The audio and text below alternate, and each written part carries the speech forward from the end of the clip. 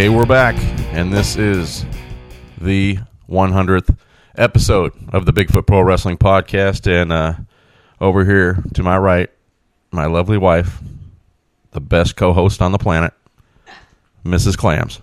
Hello. Happy 100. And happy birthday to you, my dear. Yes, belatedly, but yes. It's funny, we're recording this podcast opening a bit early, because we're heading down to the one and only Las Vegas. We are indeed down to Sin City. Yes. For Mrs. Clam's birthday. Who knows what'll happen? Who knows? Who knows? Could get crazy, It dirty. could be. Or we could just sit in the hotel room and, watch Golden Girls. So we don't know. We'll see how it shakes out. Didn't we do that in San Francisco a couple years ago for your birthday? We did. Not Golden Girls, but we watched I don't Bullet. know. Bullet. Steve McQueen. That was shot in San Francisco. That's right. That's how we First party. of all, I want to thank you for making 100 episodes possible. Without you, this wouldn't happen. I've told it before. Episode 1, I almost didn't do. Had to reschedule it, and I wasn't going to do it. And you talked me into it. Here we are, 100 episodes later. I know. The dream was born. And speaking of that, I want to thank Hacksaw Brett Sawyer for being the first ever guest. He didn't know who the hell I was. He was down in Florida, talked nice over Skype, and just want to thank him. That was like talking to a legend because he's a Portland wrestling legend, and I was a big fan when I was a kid. And then I want to thank Nick at Around Seattle, one of my first big supporters. Couldn't have got this off the ground without him either. So I really want to thank him. One time my sound was really off after I put the first one out, and he let me know, and I fixed it. And ever since then, it's been good. So thank you to Nick. I also want to thank all the Northwest Wrestling talent, promotions, promoters, owners, referees, ring announcers. I've had them all on the show, and without all of them, there would be no show. That's right. Because they are the show. I want to thank my buddy Manny for doing more podcasts than anyone else besides me and you.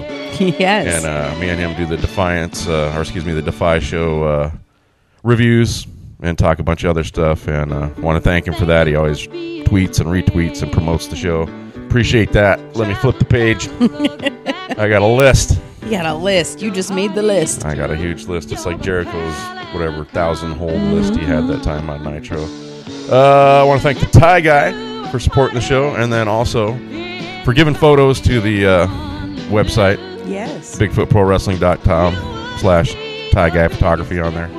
And then I want to thank super cool guy Philip, who's helped giving me confidence, stuff he's let me know, and tips and comments, and I really appreciate him. And also Max, Without a Cause Wrestling. He's been on here quite a few times. Yes, he has. He's helped me out with a lot of retweets. And, dude, I could just go on and on and on and on. And then all the fans that have supported the show, besides all the people I've mentioned, the people that have been on the show, like Streamer Club guys, Amanda has been on here, Danny. Don't forget Miggs. Steve Miggs. Actually, thanks, Steve Miggs, because he gave me some good advice. Yes. By the way, that's local celeb. That's Steve right. Miggs. Get it right, please. We've had Matt Farmer. We've had Jim Perry. Yep. Yeah. We've had William from Prestige, Scotty Mack from ECCW, and like I said, we just could keep Plenty going of 321 folks. on and on here. Yeah, thank them all. Steve West. Yeah, simply the best. Girl Hebner. And soon, hopefully, to get the new Oregon wrestling promotion on. So, Well, you'll hear a bit about that on this very podcast with a guest that's going to be on here, Tectonic. yeah, And speaking of that, let's just kind of get to it here, because it's a long show. it is. You get your money's worth with this one. Well, congratulations to you, L Train. This is a big accomplishment. I'm very proud of you. You did a great job. Nobody loves this community more than you do. You give it your heart and your soul. You sweat and blood for this thing, and I can't tell you the dinners you've missed and the late nights editing, and it's all been for your passion. So 3 cheers to you. Well, thank you very much. Thank you for putting it up with all those late nights. And thank you to our sponsor. Yes. Nacho I'm Mama. going to get to that, actually. Let's just get into that before we go here. Thanks to the one and only Nacho Mama's, Seattle.com. Nacho Mama's gourmet food truck. It's gourmet nachos served right. Without those guys, I'd probably have to shut down the website. They've been early supporter. We really appreciate them. They've helped us out a lot. And head over to NachoMamasSeattle.com. You can see where they're going to be at this very next week. Don't have the specials yet since we're recording a little bit early. But next Wednesday the 13th, Black Raven Brewing. Thursday the 14th, Stoop Brewing. Saturday the 16th, Urban Family Brewing. And then Sunday, 12/17, No Boat Brewing. Oh, we're so there. Snoqualmie from 12 to 8. Yeah, we'll be there. We'll be there, or we'll be square. We will. But they got great stuff on their menu. The whole menu is over at NachoMamasSeattle.com, by the way. They're also on Twitter at NachoMamas, SEA, Instagram and Facebook at NachoMamasSeattle, hashtag Nachos and Beer. And anything else we need to say before we go here? No, if you've enjoyed the show, we'd love to hear about it on social media. And if you can help support Nacho Mamas, we'd appreciate that too. Excellent, excellent. And, one thing before we do go, get your free 30-day trial. Yes. Over at powerslam.tv, BFPWFREE, BFPWFREE. Check out, Defy and all the badass indie stuff on there. 4,400 hours. Get on it. Get on it now. And Mrs. Clams? Yes. Thanks for all you do for the show. And thank you. I'm not even going to say who's coming up. Just listen. Enjoy. And let's leave the station.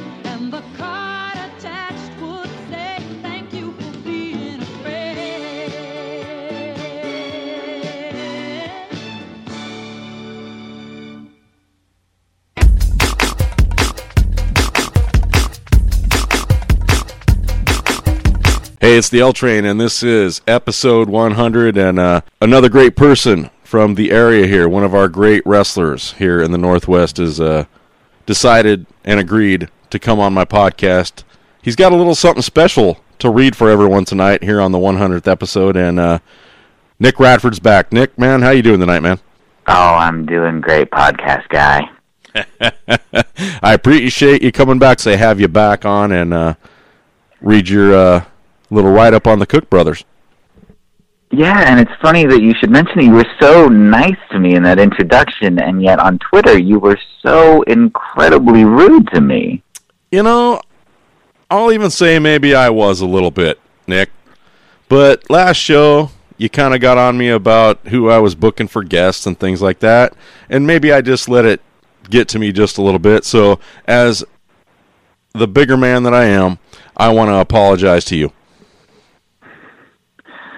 Well, now that you mention it, maybe it's not my business how you run your podcast. If you want to have people on like Beckett and run your podcast in the ground, that is your business.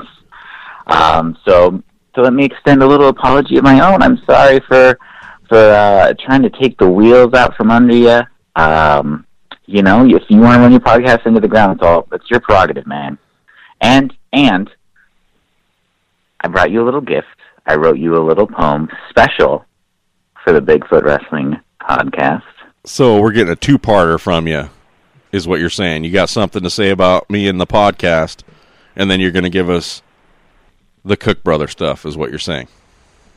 Well, time is money, and I don't got a lot of time right now. So it's more of combining of the two. So worlds are mixing, paths are crossing. This is what it's like when worlds collide, baby. This is I'd like to say it was the first ever, but it is actually the second ever Cook Bros fan fiction poem to feature a guest star. All right. Well, Nick, why don't you go ahead and do what you came on the show to do then? I would love to. Anytime you're ready. Don't rush me. All right. Another opportunity arose. The Cook Bros star was rising so fast. They really felt like pros. Invited on the Bigfoot Wrestling podcast. At the host podcast guy's request, they took a video call. This was a sign of making it in the Northwest. Who were they to put up a wall? But things were not as they seemed. Podcast guys' intents weren't pure.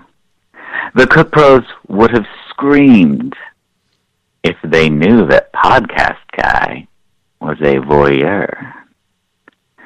The bros love to explore each other, and Podcast Guy knew it so well. Their intimacy got him so bothered, and PG's interest began to swell.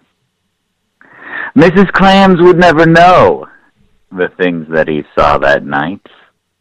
The Cook Bros were willing to show way more than he thought they might. The passion built on both sides of the cam. The conversation grew so heated. It was a different kind of body slam, and he could no longer stay seated. At the climax of all the action, Podcast Guy fell back into his chair, the end result of his fatal attraction. And the Cook Bros ended the call in despair.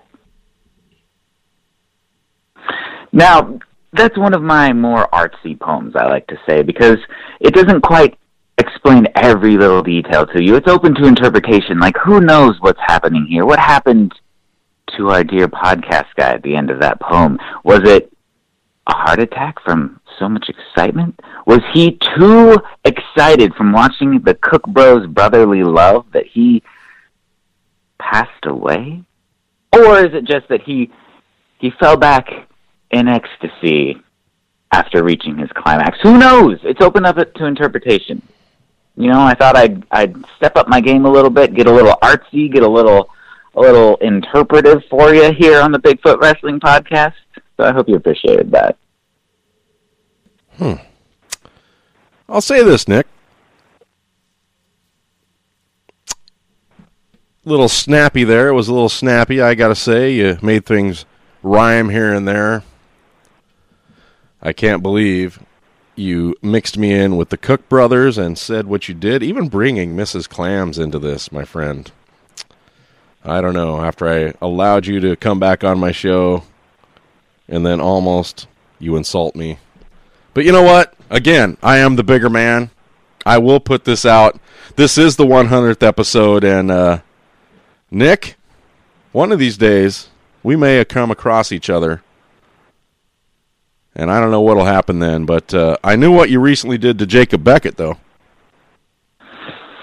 That's right. I poked him, I prodded him, and I showed who was the bigger man in that situation. So maybe I'll just do the same with you.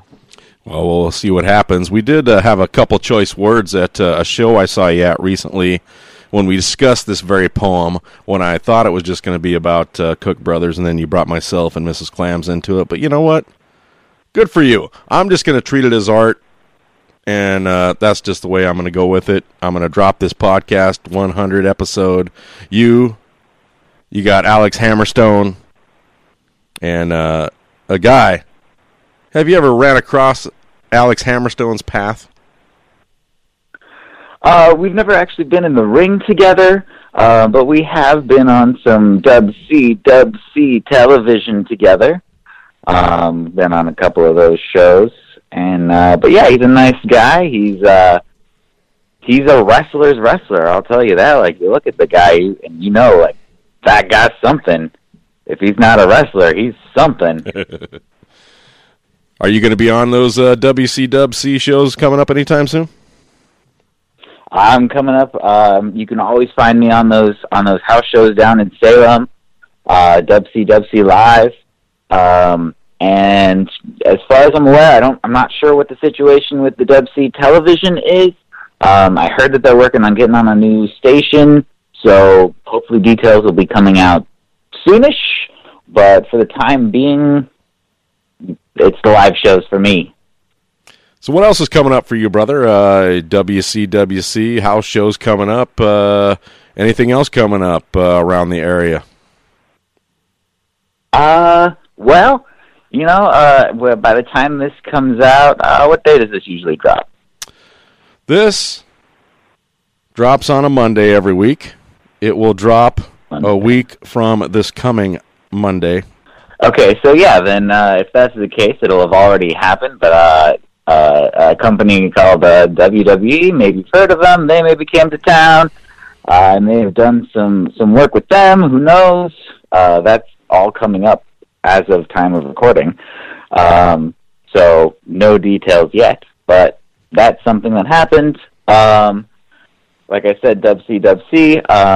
I've been showing up here and there at Lucha Libre Volcanica at Evolve Fitness in Seattle. I've shown up there a couple times, so you can probably catch me on one of those.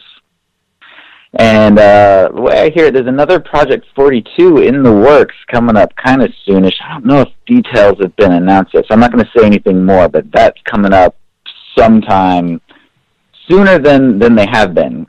It's lately they've been like every 6 months-ish. It's going to be a little sooner than that, a little quicker turnaround on that. So I appreciate that. I maybe heard that rumor and innuendo myself. Yeah, so details to come on that too. Nice. So any But yeah, if anyone's interested in hearing some of my art, seeing it physically, hearing it read live, or even seeing me wrestle, or just wanting to see me, you can find me on all of my social media. Also, if you want to see me live, like contact local promoters. Tell them you want to see Nick Radford either read poetry or wrestle. I'll do whatever, man. So folks can book you for their kids' birthday parties, ice cream socials, whatever you need. Hey, show me the money and I'm there. So Nick Radford will do anything for the money. I thought you were already a rich, very well-off man, my friend. Just because you have money doesn't mean you don't want more money. Well, I guess I can't disagree with you on that very point. And Nick, even though you kind of maybe put me down a little bit in that poem, I agreed to have it on. It will be on episode number 100. And I do thank you for your time tonight. You rescheduled on me like 15 times. I don't know. I think you're just effing with me. Hey, I'm a busy man. You are a busy man. But anyway, thank you for your time tonight, and appreciate you, no matter what, being on episode 100 of the Bigfoot Pro Wrestling Podcast. Any final thoughts from you? Thanks for having me. Congratulations on the top 100. For anyone, I don't think I mentioned it before, if you want to follow me on my social media, Nick is Radford, Instagram, Twitter, Facebook. Come find me. All right, brother. Thanks for having me. Have a good night, and I'll see you soon, I think. Probably.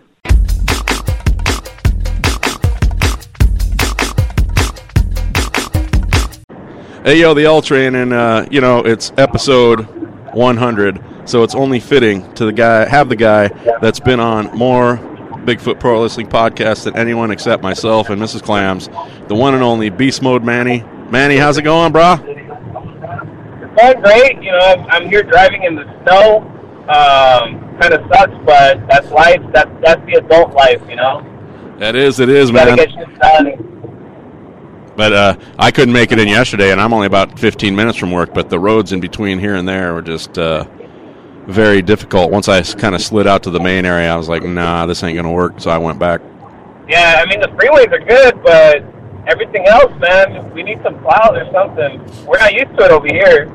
No, not at all. And the Kent-Covington area was really bad, man. I don't even know if they did anything to the roads. It didn't seem like it this morning. Hopefully, right now on my way home, it looks better. We'll see.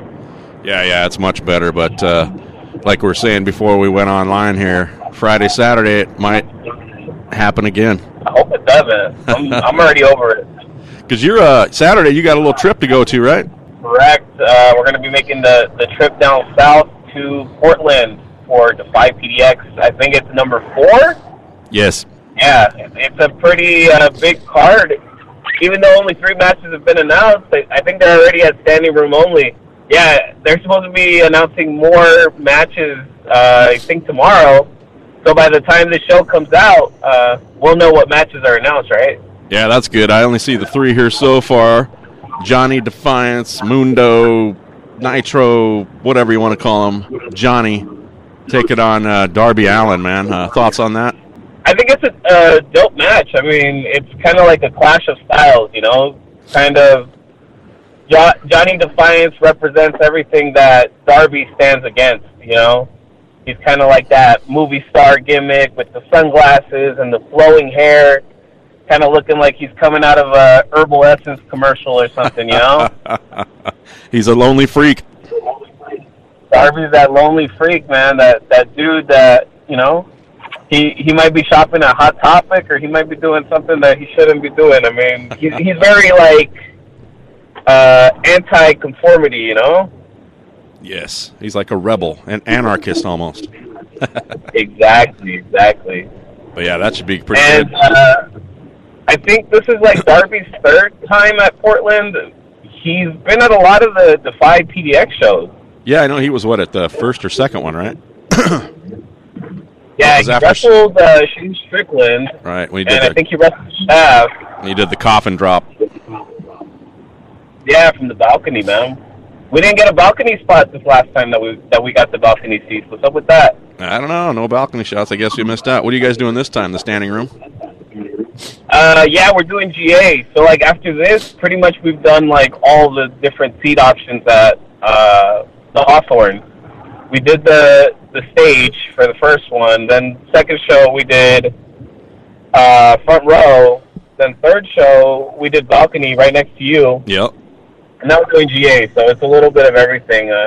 You know, at Washington Hall, I always like sitting at those same seats that we have up close. But for Portland, I'm not too picky unless, you know, it's a card that I really, really want to see. I'm excited for this one, but we're doing GA. That's all right. And then the other match, or the other two matches, hard-hitting one coming up here, man. Shaft taking on the man that you're going to hear from here in just a little while ago on this very podcast, Hammerstone. Yeah, man, this is going to be a Hoss battle. Hammerstone, I've seen some of his stuff over there in PCW Ultra, and I know that he worked some shows for WCWC, right? Yes, he has in the past, and he is again, I believe, this coming weekend. Yeah, this dude, he's making rounds. You know, he kind of changed up his look. He kind of looked like Triple H back in the day. They used to call him Single H. I didn't know that. Yeah. Yeah, he had the long hair. He had the long hair and, you know, the beard. He did look like Triple H, like, I'm not going to lie. But, you know, he kind of did like a 180, changed everything, and it seems like he's being more aggressive now with as far as bookings go and getting his name out there, and I think it's very smart of him. Well, just from talking to him, and you'll hear in a while, everyone will hear in a while, like he gets into this match with Shaft. He's looking forward to it. He knows it's going to be a tough one, a big one for him. Yeah, I know this dude, Hammerstone, has a big following in Portland based on those WCWC shows.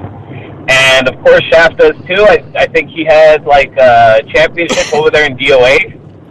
And, you know, of course, Shaft also works Prestige over there and the Defy stuff, of course, right? So, yeah, it should be, I think there might be, like, a split house for this match. Could be, but, man. It might not be one-sided. We'll see. The ring might move over. The people might have to just get out of the way, kind of like when we see Brody and Shaft in there. The ring just starts moving inch by inch. Oh, for sure, man. We'll see what happens. It should be a great battle. Yeah. I'd like to see the Shaft come out on top again, but we'll see. But since it's not his hometown for a change. But the other match, the Defy World Heavyweight Championship, MJF challenging Artemis Spencer. That should be a good one. Yeah, it should be interesting, man. You know, MJF, a recent signing for All Elite Wrestling. He's been getting a lot of momentum on his side. You know, he's been working a lot of different promotions. It seems like Cody's kind of taking him under his wing, you know. And I really enjoy MJF's work. You know, he's a pro on the mic.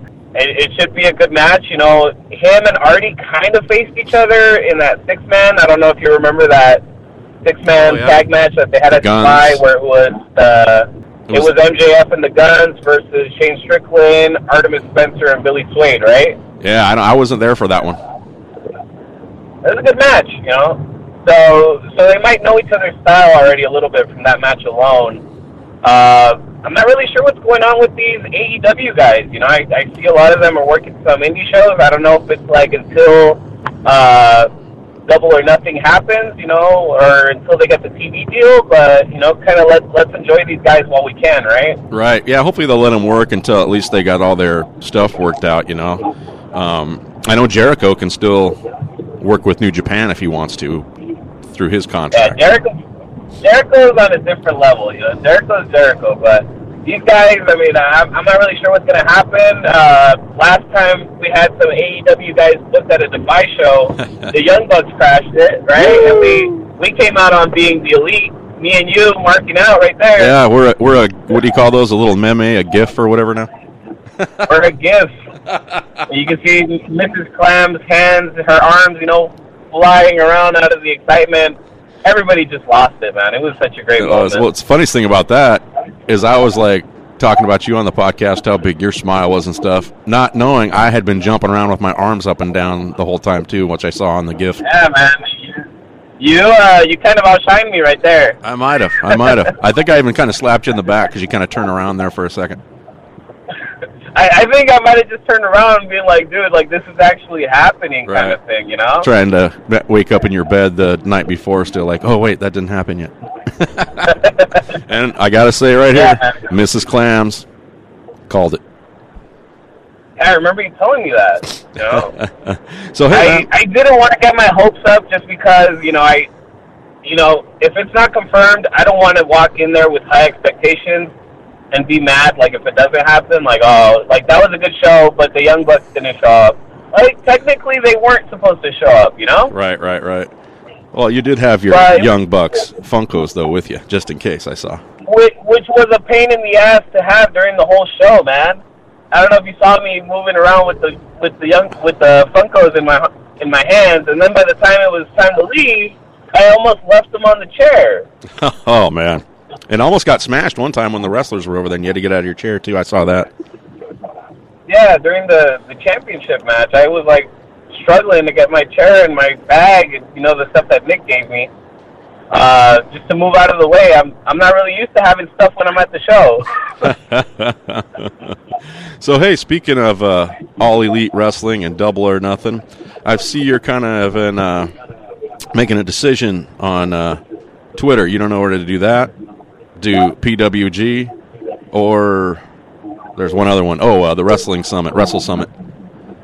Yeah, I mean, I'm kind of trying to be a little bit, I don't want to travel as much this year. I want to save some money. Yeah. So I'm trying to decide one of the three. I think Double or Nothing is going to win, though. That's just the because one. I've never been to Vegas. That might be dangerous. I might end up spending more money than I would have if I went to all three of those shows. So, yeah, you've never been to Vegas, buddy? I've never been to Vegas. I love to play the slot machine, so I don't think that's the best place for me. You need me to play a $5 one for you this weekend? Throw a 5 and see what happens for you? Yeah, do that for me and let me know how it goes, man. That $5 wouldn't even warm me up, man. That's dangerous. I've gotten to that point, and I need to be careful. I need to chill out. See, it's good for me. I'm not much of a gambler. I'd rather just go, you know, I might play a quarter slot and just sit there for a little while when my, you know, wife and friends and everyone are doing some other stuff. But for me, it's more about maybe going to shows and going around and seeing stuff while I'm there, hitting In-N-Out Burger, all that kind of stuff. Yeah, I hear there's plenty to do over there, you know, food-wise, drink-wise, touristy-wise. I mean, I'm sure it's a good time, the Cirque du Soleil and all that.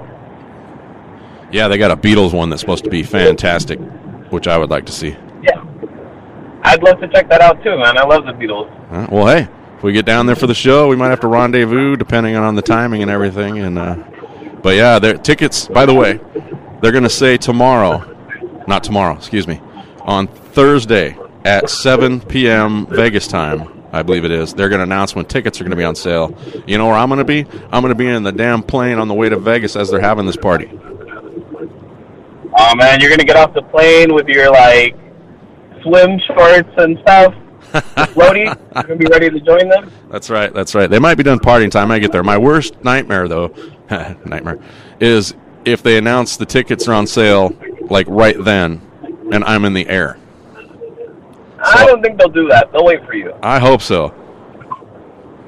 I hope so, man. Because that would be, because Defy does that shit to us sometimes. Like, oh, tickets are on sale right now. And you're like, well, fuck, payday's not till Friday, man. I can't put any more on my credit card. Shit.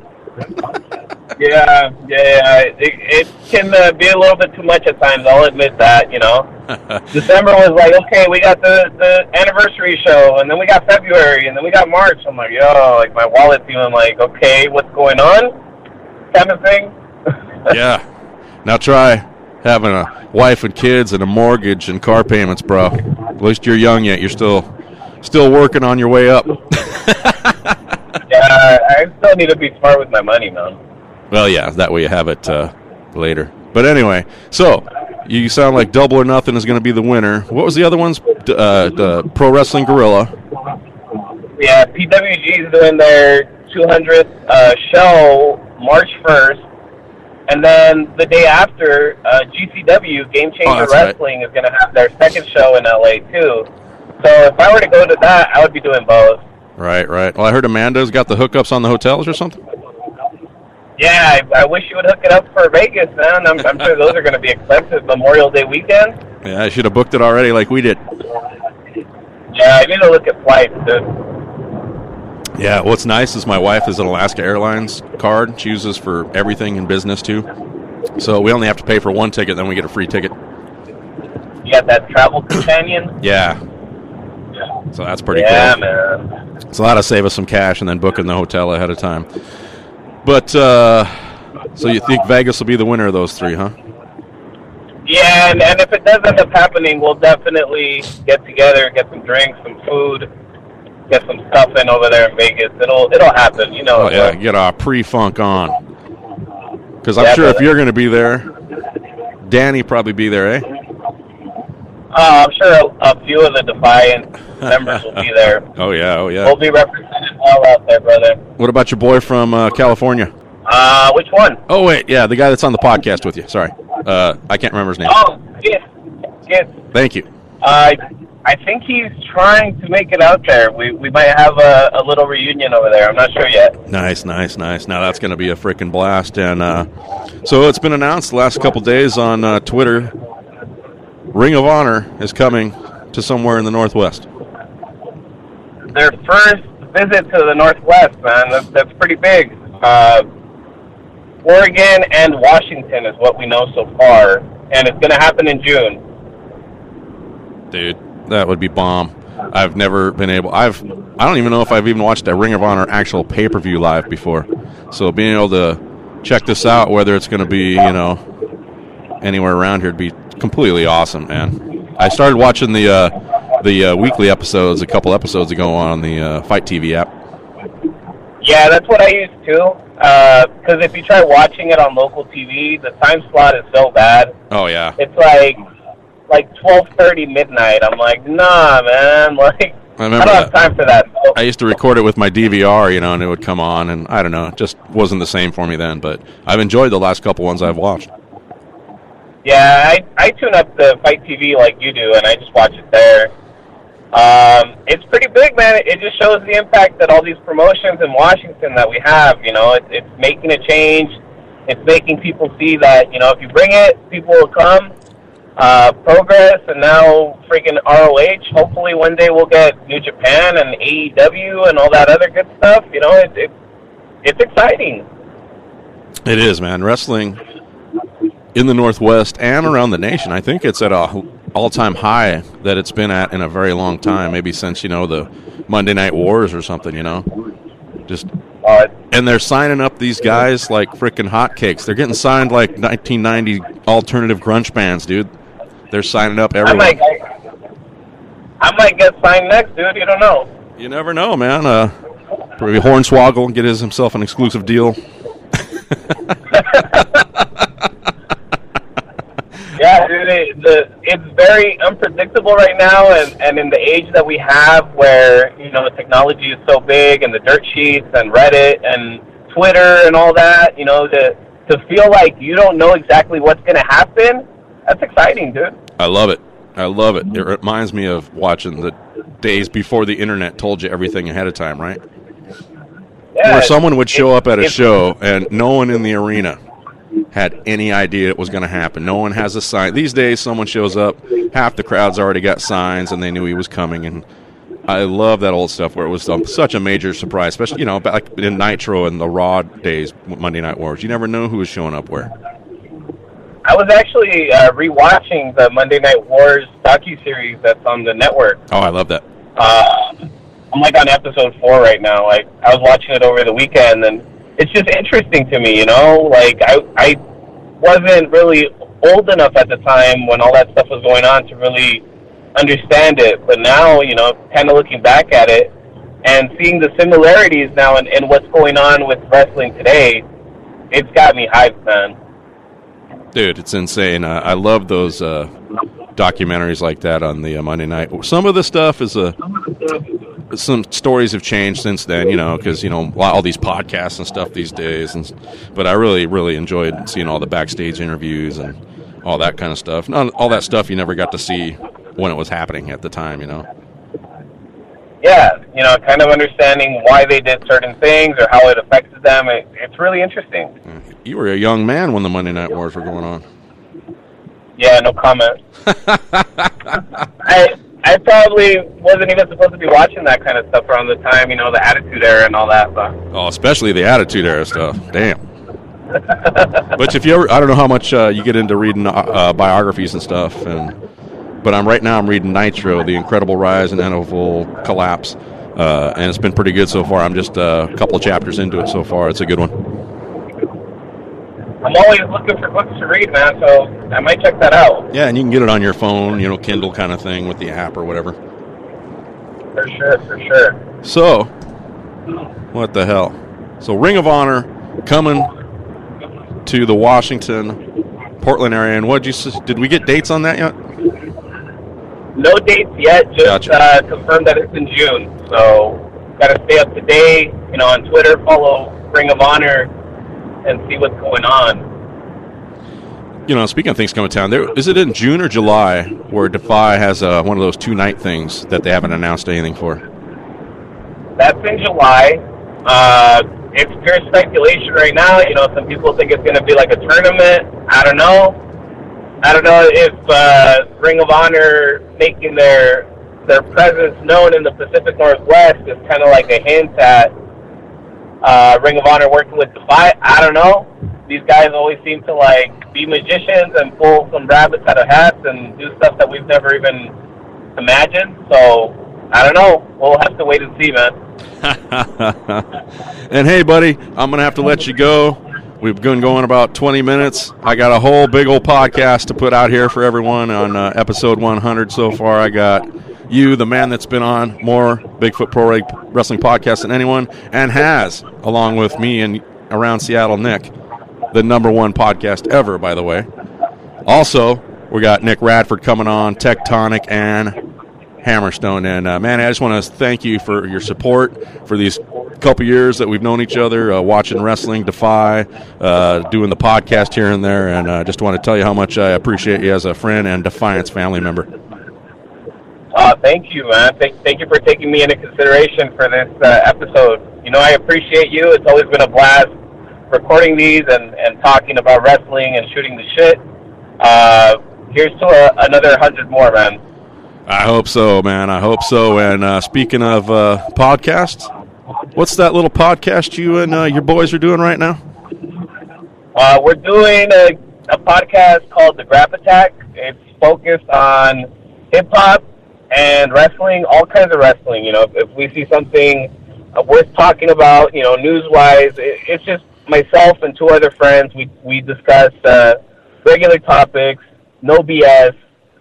We have fun. You know, it's just like a regular conversation between 3 dudes. We're on Spotify. We're on Apple Music. We're on other platforms, you know. Just kind of starting right now. If you could check it out, I'd appreciate it. I'm still waiting on your review of the 2nd episode, man. Get back to me when you have a chance. I will get through it, my friend. I promise. Sounds good, brother. No, I appreciate you. And, hey, man, have a good night. Safe on your rest of your drive home. And We'll talk to you again soon. You too, man. Thank you. You're welcome.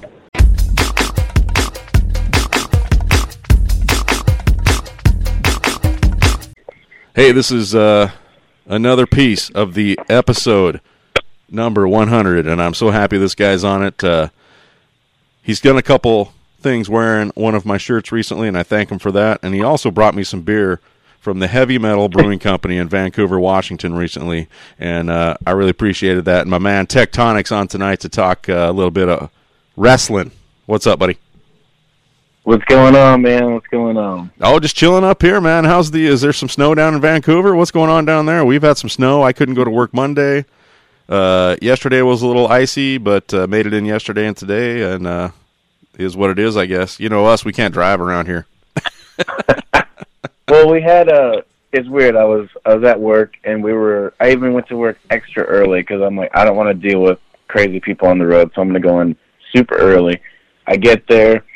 Everything's fine up until about 2 o'clock. Then I look out of one of our bay doors, and the snow is coming down sideways. Oh, that was. And I was like, where did this even come from? But it didn't stick. It didn't stick. It was really powdery. But again, I guess in the night it got a little wet because I woke up and there was about an inch of snow on everything, but there was mostly just ice everywhere. It had to snow again today, but it didn't last very long. So you were able to drive and get around? Oh, yeah. No chains, and I got this little baby car, and I'm still just swerving in and out of people. Just, slide it in and out and keep going. Oh, wait, that sounded weird. Never mind. But anyway, man, have you been back to Heavy Metal Brewing Company recently? I have, actually. So it's funny you ask because when I left, they were like, you going to drink all this by yourself? I'm like, oh, no. I have one is a big thank you, one is for me, and one's for my good buddy. That's cool, man. I really enjoyed that. It was, I don't know, remember which IPA you brought me, but it was very much tasty. It was gone pretty much by the next afternoon, I think. That's wonderful. I can't remember what it was. I want to say they call it, I think it's called like the Russian IPA, I believe. I'm not for sure. Oh. They have so many. Uh-oh. They make them all building, too. Nice. No, whatever it was fabulous, and I thank you for the gift, and also thank you for wearing my shirts and some vignettes that you've done recently. I really appreciate that. And, dude, yeah. What's going on down there in Oregon with the Oregon Wrestling Club? I see it on Twitter, Facebook. Can't get a lot of people to talk about it, but looks freaking awesome. It's probably one of the best things that's happened locally in a really long time. And I want to chalk it up to the simple fact that it's not click-based, which seems to be a growing popular trend.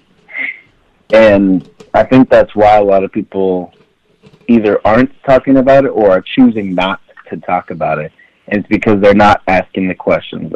I've had to straighten a lot of people out because they want to just assume things and just tell people what they think when they're just completely wrong. But I'll tell you what it is.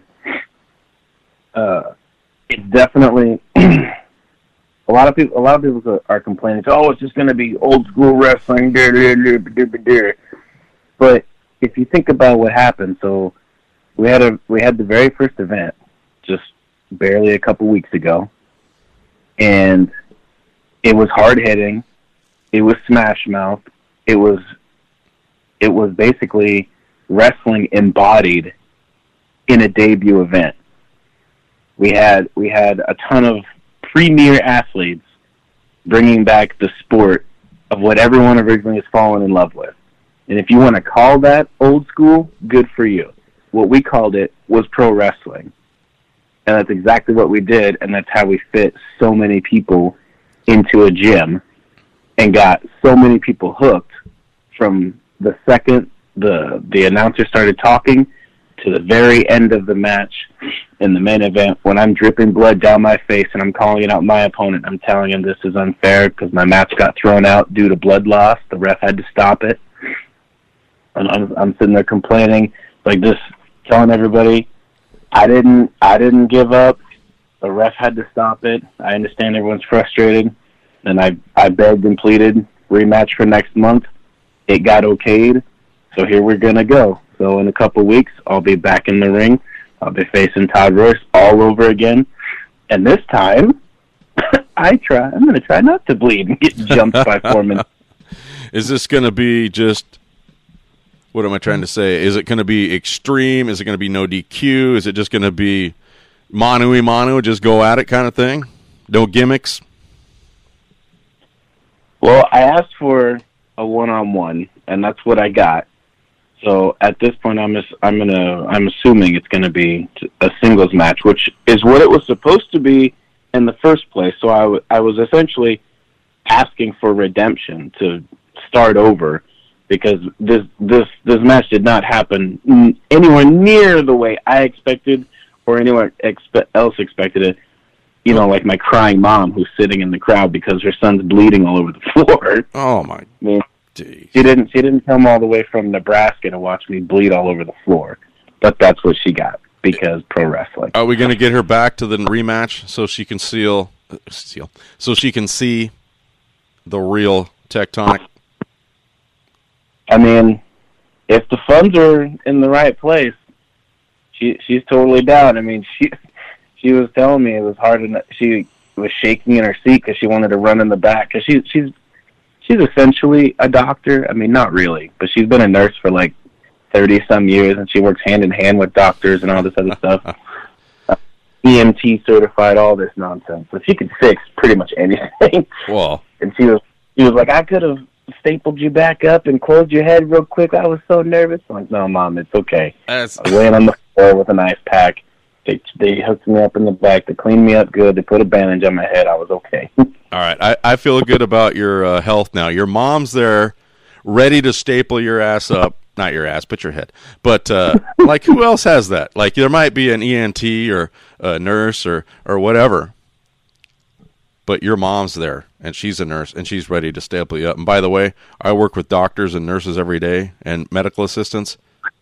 It's usually the nurses and medical assistants that are really doing the main job. Yes, the other guys have the brain of what am I trying to say?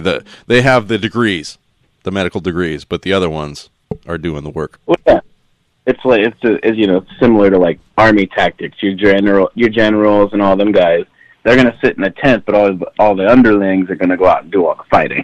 That is right, man.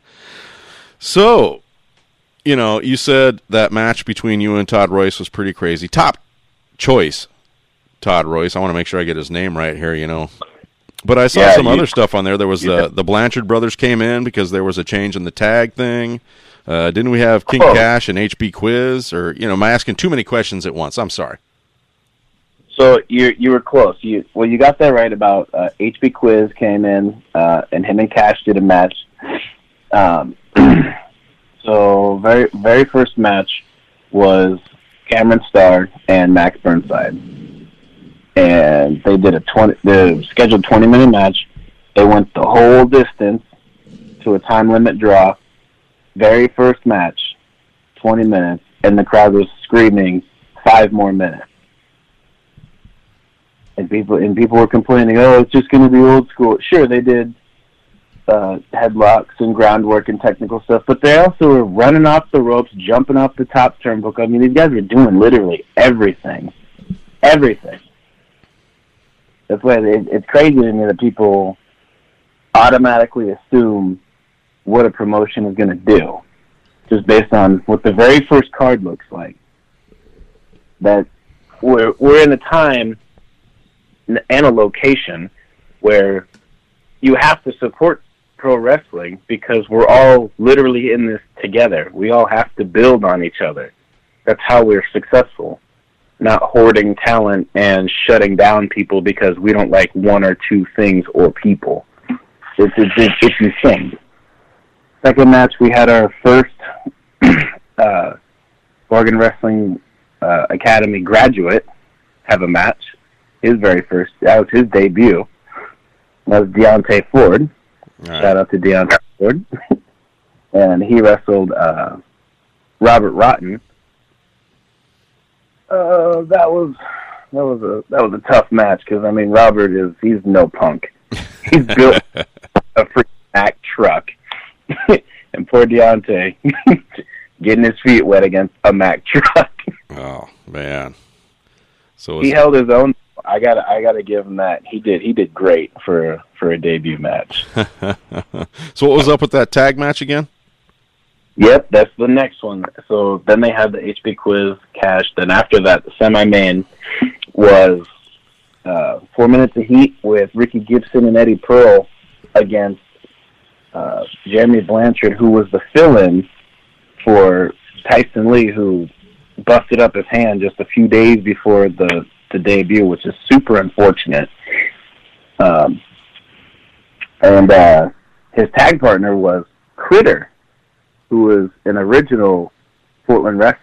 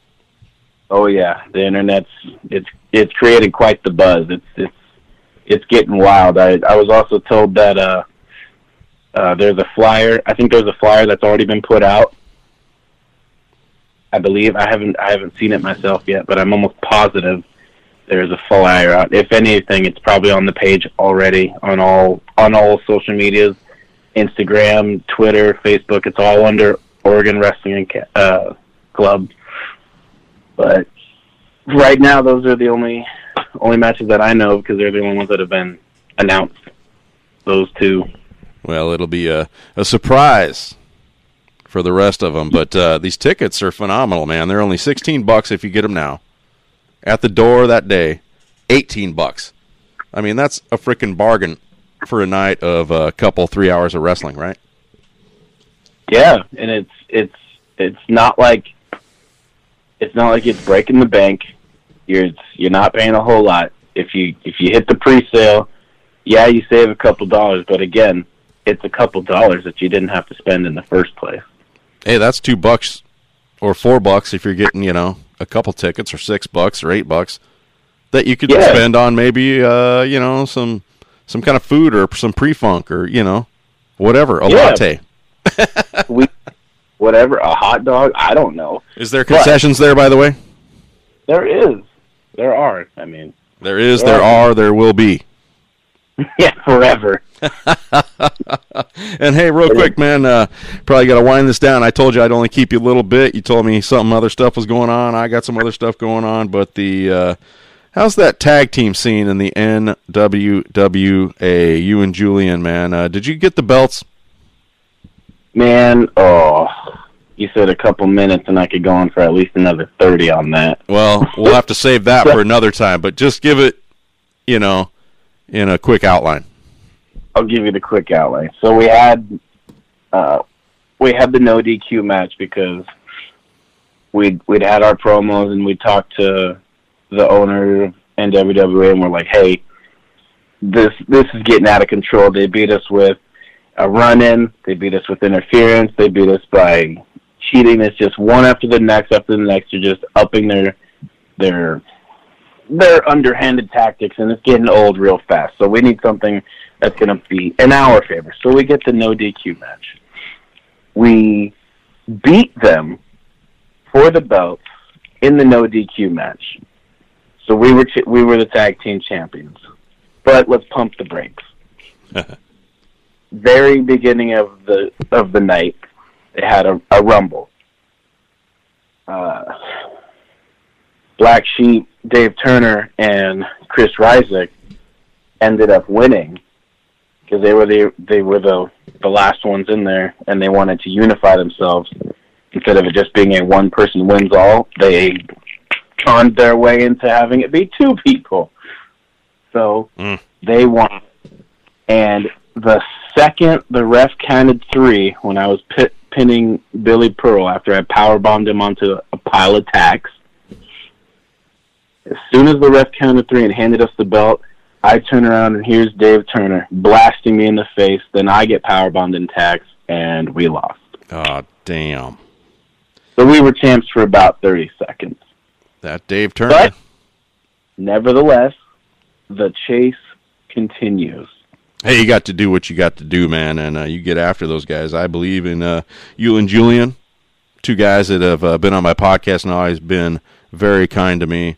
And, dude, I really appreciate you coming on here for episode 100, giving me 10, 15, 20 minutes, what's ever been going here. And I appreciate what you do, and can't wait to see you again soon. What's going on the horizon? You got the Oregon show, Oregon Wrestling Club, probably some NWWA coming up. Anything else going on?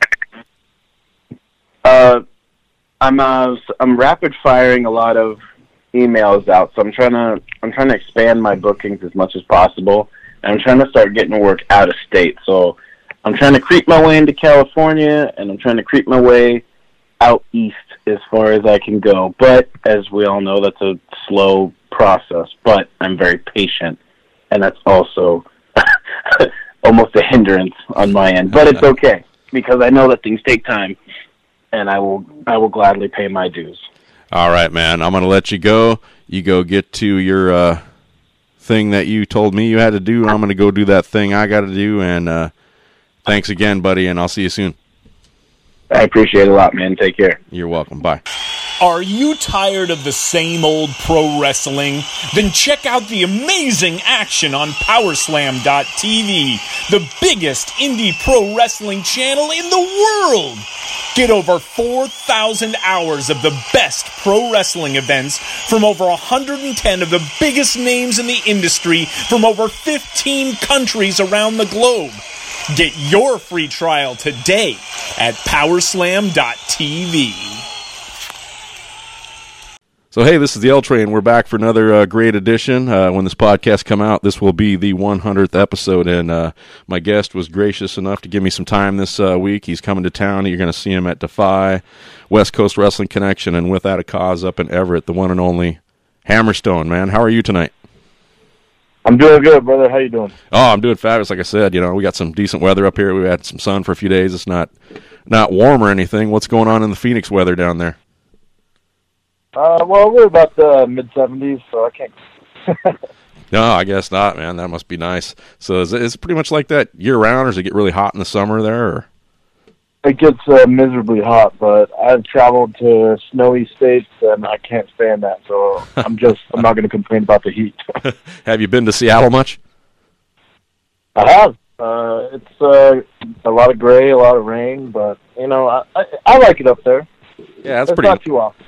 It's pretty nice. It doesn't rain as much as people say it does. You guys ever get much rain down there in Zona? Once or twice a decade. Does everyone just run out in it, kind of rub some on you a little bit to know what it feels like? 'Cause, up here, it's a lot of time. It's it doesn't rain up here as much as everyone thinks it does. It rains a lot, but not too bad. But once you go out in a few days and it's raining sideways and it's hitting you in the face a few times, you get tired of going out for a while.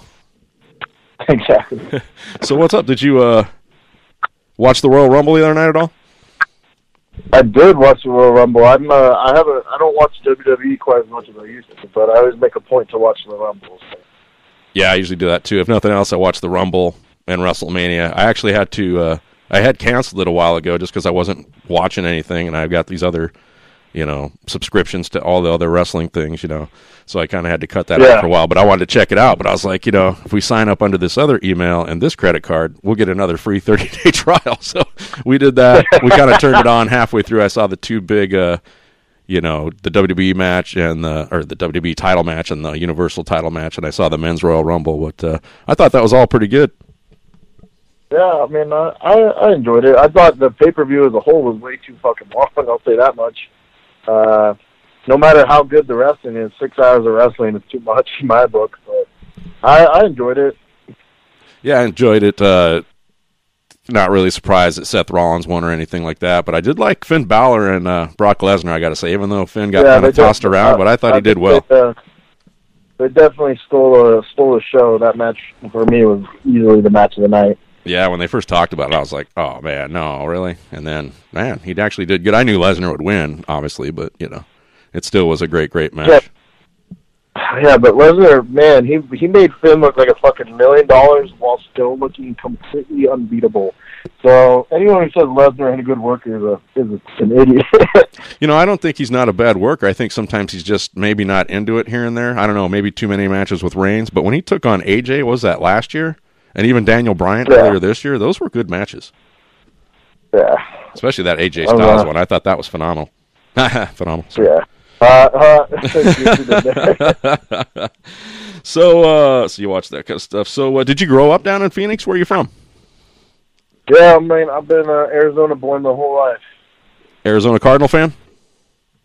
I'm not. I'm not really big into any sports. Just pro wrestling is enough to keep me. That keeps my attention span pretty good. So when you grew up down there, you're going to junior high, high school. Sports weren't your thing. Were you busy watching wrestling on TV like some of us?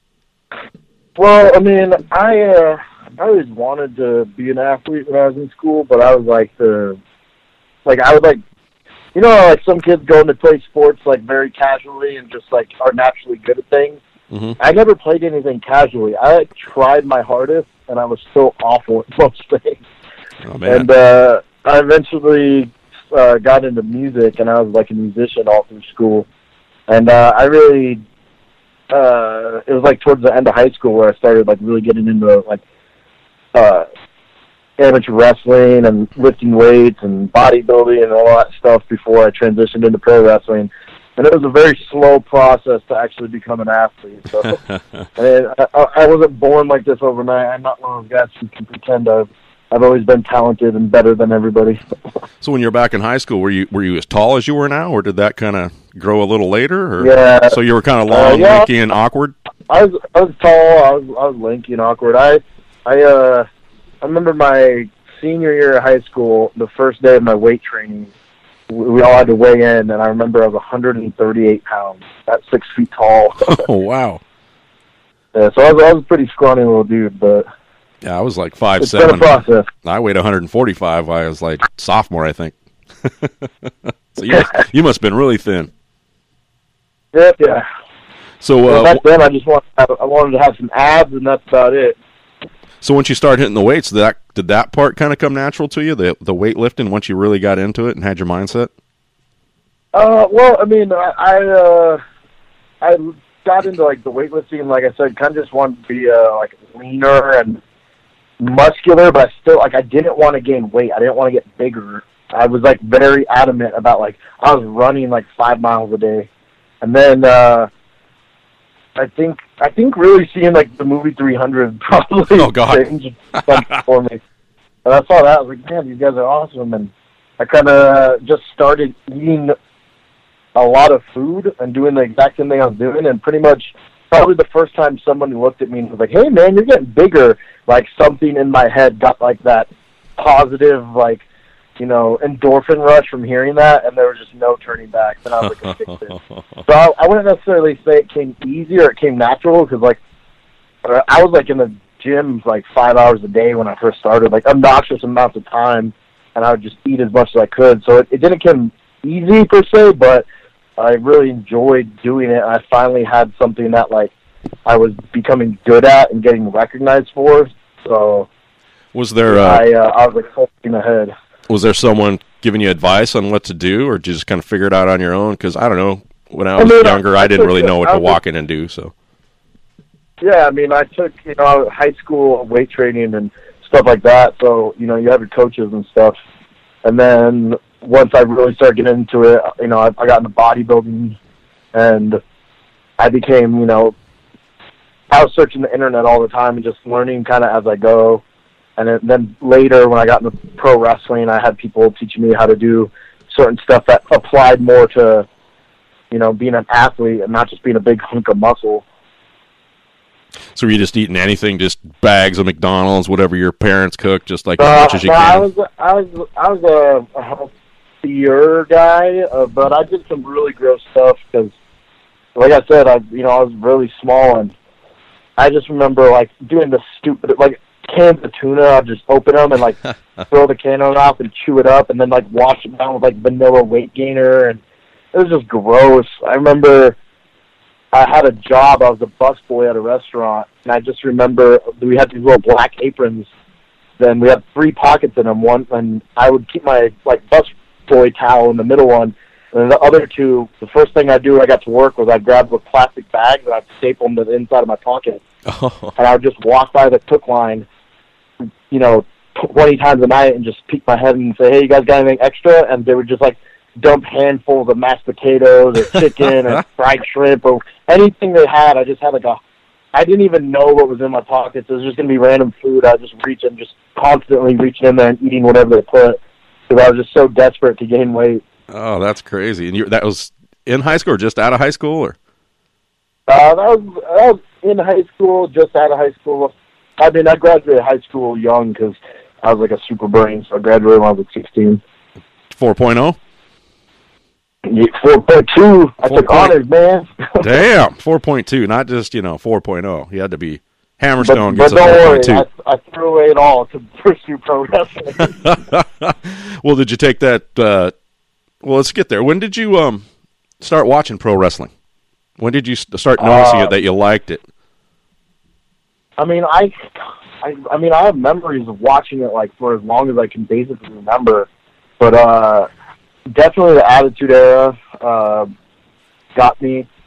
I remember growing up, like DX was like the coolest thing in the world for sure. DX, the Hardy Boys, that always like is a big memory for me. But I grew up, we didn't have any cable, so we couldn't watch Raw. We couldn't watch, like, we had to stay up like super late on like Saturdays to watch like Shotgun Saturday Night or Sunday Night Heat or whatever the shows were on at the time, And half the time I couldn't make it to stay up, or I'd see half the episode and fall asleep.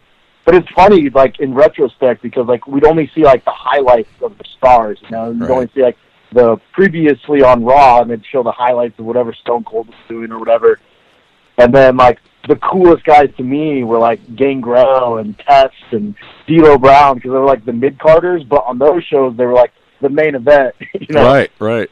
They were the ones doing the main event shows on those. You'd only get maybe 1 or 2 matches on there, and like you said, the rest was reviews. I'm also kind of like Superstars in the Challenge back in the day, if you know what I'm talking about. Those back in the 80s, that was on like Saturday nights or whatever it was, and it would be an hour long, and you'd get a couple decent matches in there, but most of them were just the enhancement talent and getting beat the hell out of, you know. So, and it was basically a commercial to get you to watch the big show or, you know, buy the pay-per-view, of course. Exactly. And then I was basically into wrestling from then on, but, you know, I kind of got out of it a little bit from high school, and, you know, interestingly enough, like, being in, like, getting into weightlifting and bodybuilding, I ended up seeing, like, John Cena videos a lot, and I was like, he kind of, like, sucked me back into the world of pro wrestling, and it became like, man, I think I can do this. I think I want to try this. And he came from being in a weird roundabout way. John Cena is responsible for my career because he came from the weightlifting world, right? Yeah. Yeah, I remember like seeing some shots of him in some of those, you know, the biographies or documentaries or whatever on WWE Network, and he was just freaking ripped. I mean, he's still ripped, but back then it was like the bodybuilder ripped, you know, where everything's sticking out. Yeah. Incredible. So, who were some of your, well, you said Hardy Boys. Who were some of your other favorites back then? And it sounds like you were more of a WWE guy, right? Because maybe Nitro wasn't quite, it was probably gone maybe when you were into this stuff, or it was just fading maybe? No, I mean, it was still around, but we didn't get it. Oh, that's right, you didn't have the cable. And I didn't catch much of it. I mean, I still was familiar with a couple of people, but yeah, I was more of a WWE guy. And like, interestingly enough, like from what I first like got into versus like what I was later into are like complete opposites. Because I grew up like my favorites when I was like first watching were like X-Pac and Jeff Hardy. Right.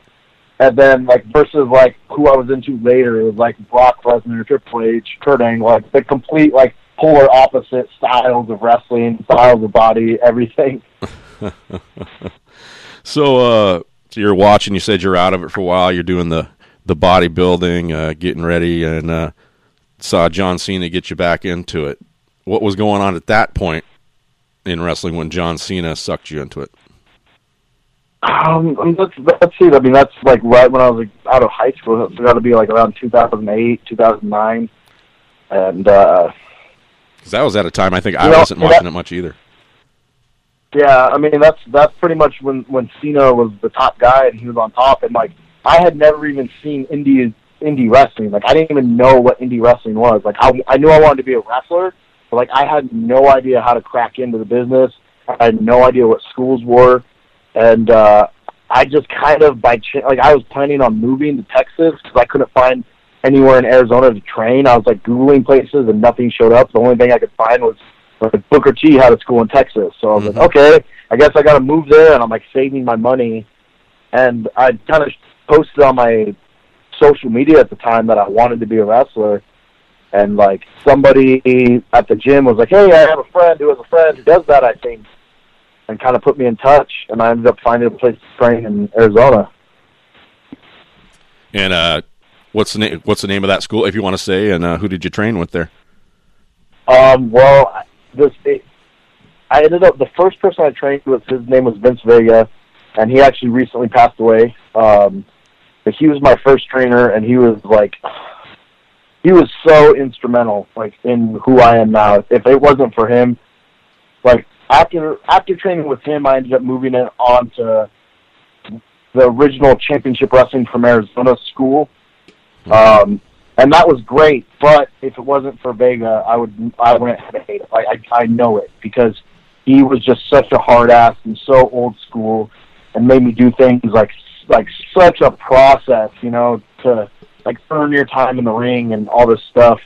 You know, it sucked if he beat the crap out of me and he pushed me till I puked or passed out and all this stuff, but like nowadays I see the guys get into schools and it's just so easy and they still complain, and I'm just like, man, if you had to like go through the shit that I went through to get in, just to be allowed do this, you know, like the respect you have for it, and like you just take it so much more serious, you know.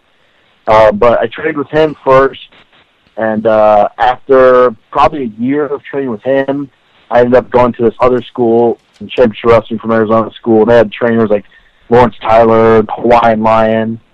And then since then, I trained there for another year or two probably, and then since then, you know, I still pop in and out of the Arizona school. I've been to a lot of seminars and trainings here and there, but those were the places that got me started. So what was the hardest part for you, man? Was it, like you said earlier, you weren't the best athlete, but you finally got your body tuned up.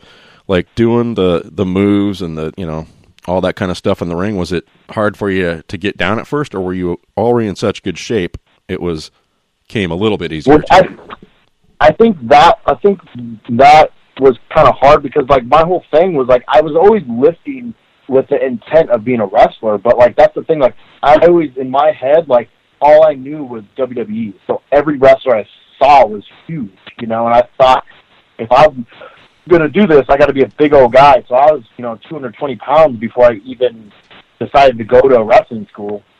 And then I see all these little twerks, basically, and I think, wow, this is going to be a walk in the park. And then they start, you know, doing the rolls and, you know, the simple things, hitting the ropes, taking bumps, and I'm just getting my ass kicked. And it was just such a shock for my body. And I think, like, at that time, I think it was just such a mental abuse because in my head, I put so much time in to build up, you know, my strength and my conditioning and all this stuff. And then I'm doing these things that people are making look simple, and it's kicking my ass. I'm waking up the next day to go to my job, and I can't move my neck, and I'm, you know, having to lift my leg with my own hand to, like, put it on the brake pedal in my car. Like, my body had never been that sore before. Man. And these things that people were making look simple were just so hard for me. And luckily my trainer was really patient because, like, some things came quick, but some things just came extra slow for me. But I was, you know, determined to do it, so I didn't quit on it. But I do know that I have students nowadays, like, coming to our school, and I see them pick up things that took me twice as long. But, you know, hey, I never quit. So it was rough on your body. But how was your cardio? You said you were doing a lot of running and stuff like that. Were you blowing up a little bit, or was the cardio okay? Yeah, I mean, the thing about wrestling is there's nothing like it. Like, so even if someone has good cardio, once you start rolling in the ring, it's, you know, the vertigo or, like, the rattling of your head and taking bumps and stuff, and it's hard to stay calm and keep, like, a steady breath. So I was getting blown up and thrown up every single night. Was it hard to keep your weight up when you were doing all that training, or were you just going home and just eating as what you could? Yeah, oh God, it was disgusting because at the time I worked a job, and so I was working basically 7 a.m. to about 3 or 4 p.m. And then I'd go straight from work. I'd have my gym bag with me. I'd go straight from work to the gym, lift weights for about 2 hours, and go straight to training from 7 to 10 at night. And I'd try to eat in between them. And, like, a lot of times I'd, like, on the way home from work, I'd tell my girlfriend, or the way home from training, I'd tell my girlfriend, like, have dinner ready. And I'd stop on the way home at, you know, Taco Bell or Wendy's, and I'd just get, like, 10 tacos and eat them on the way home, and then get home and eat whatever dinner she made, and then just fall asleep and do it all over again. And it was so rough. But that's the thing, like, they told me, like, you know, hey, you know, you need to be coming to training 2 or 3 days a week. But in my head, I needed to go 5 days a week because I wanted to be a wrestler, like, right away, you know, and I wanted to get good at it. And I was like, and you know, in retrospect, looking back, it probably would have been a lot more beneficial for you to get some more rest, you know, because I'd, like, pushed myself into the ground. But that's just the way I had to do it at the time. Well, did there come a time, though, you realized you needed to take a couple more days off or another day off a week to save your body? Or I mean, you just I said, got fuck to the it. point I think I got to the point eventually where I became one of the, you know, guys who actually kind of knew what I was doing in class. So instead of being the guy just going. It became like, we do the warm-ups, I do this, and I was helping the younger kids, and you just become a little bit, like, training became a little bit less physically strenuous for me, but I was still always there. Any training buddies at that time or before that really helped you out besides the trainers? Well, when I got to Championship Wrestling from Arizona, when I got to their school, I met Joe Graves, who has been my on and off tag team partner for a couple of years. I've had big feuds with him at FSW and AWF and PCW. So I met him there, and he was like my enemy, like out the gate, because everywhere I'd gone, I had been like, the big guy. Like everyone was like, "Oh, Hammerstone's big. He's gonna, you can look out for this kid because he's got such a good physique." And then I get there, and Joe was just as big as me, but he knew how to wrestle way better than me. And he was a hard-ass, like, trainer, and, because he was, like, pretty much their top student, so a lot of times he'd be running drills, and he would just, like, he was so hard on me, and I was like, this asshole, and also I just wanted to always outdo him. So I was just, like, we were, like, constantly in competition with each other. But, like, eventually we were like naturally became friends because we were just like the two hardest workers, and we also like, pro wrestling ends up putting you in some weird situations with some weird people, and we always found ourselves like stuck in these positions, and we had to kind of hold on to each other, and we eventually became pretty much best friends. So you go from being jealous of each other, hating each other, beating the hell out of each other, to being pals. Yep, he's been my road wife for 5 years now. Nice road trips. Do you guys like those road trips? You just sit around and talk wrestling the whole time? Are you a guy that shuts up in the cars, sleeps, or? It depends on who I'm rolling with. I went through a phase where I always tried to take green kids with us and get them to drive. And whatever, I try to help out and pass whatever little knowledge I think I have down to them. But nowadays, we catch up and then shut up, go to sleep.